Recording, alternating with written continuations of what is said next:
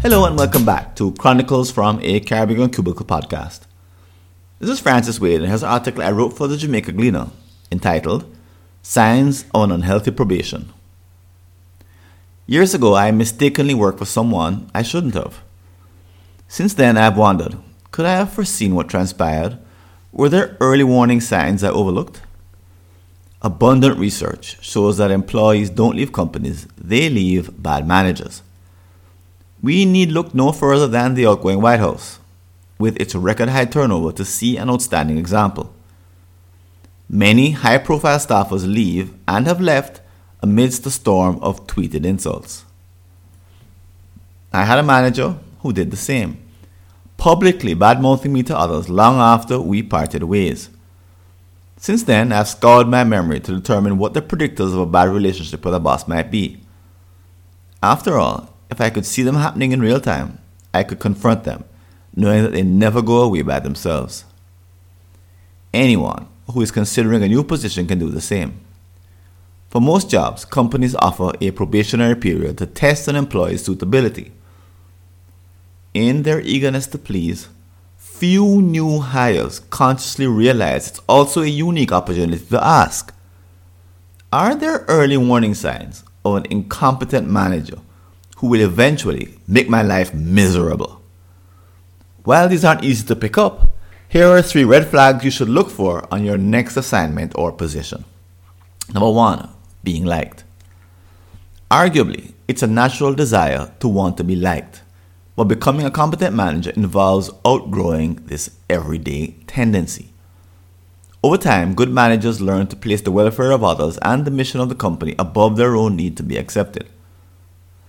In this context, a probationary period is a chance to see what your manager does under stressful conditions. Will they stick to principles, or give in to the weakness to say and do things which are popular, or avoid getting themselves into trouble, all in order to be liked?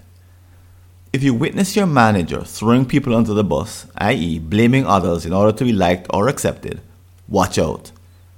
It's safe to assume that the worst treatment meted out to others will one day be directed at you. But this doesn't mean that your manager is a bad person. They may be very well intentioned and completely clueless.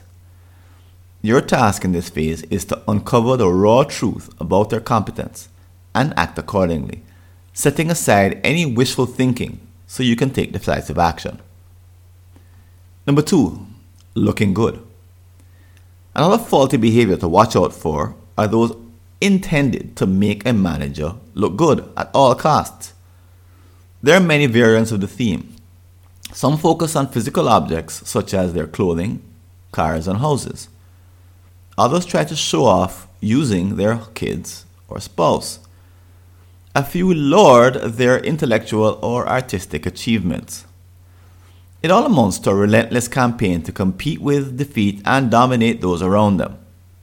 As a new employee, if your manager uses you as a tool to further his or her ego-based objective, it's corrosive.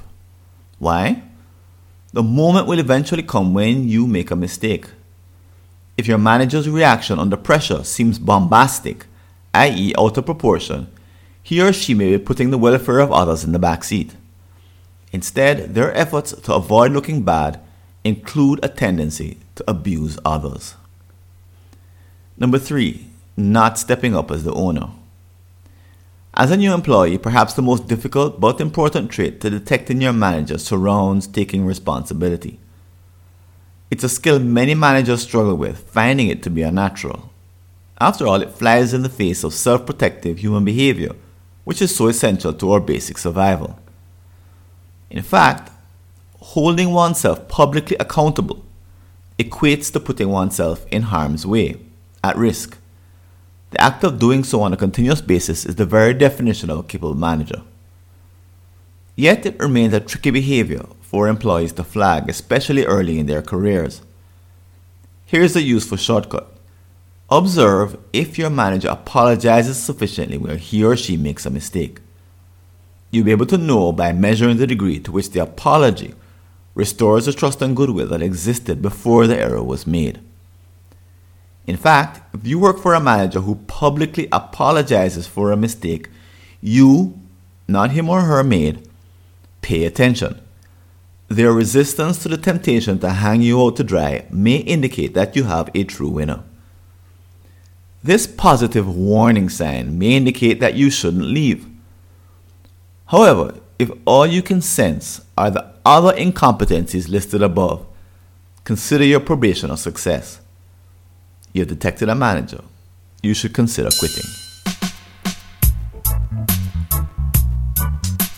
Thanks for listening.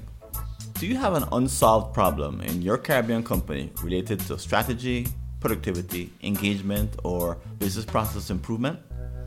Just visit a searchable listing of all my prior articles and you may be able to help yourself to a fresh line of thinking. Go to blog.fwconsulting.com or see the show notes.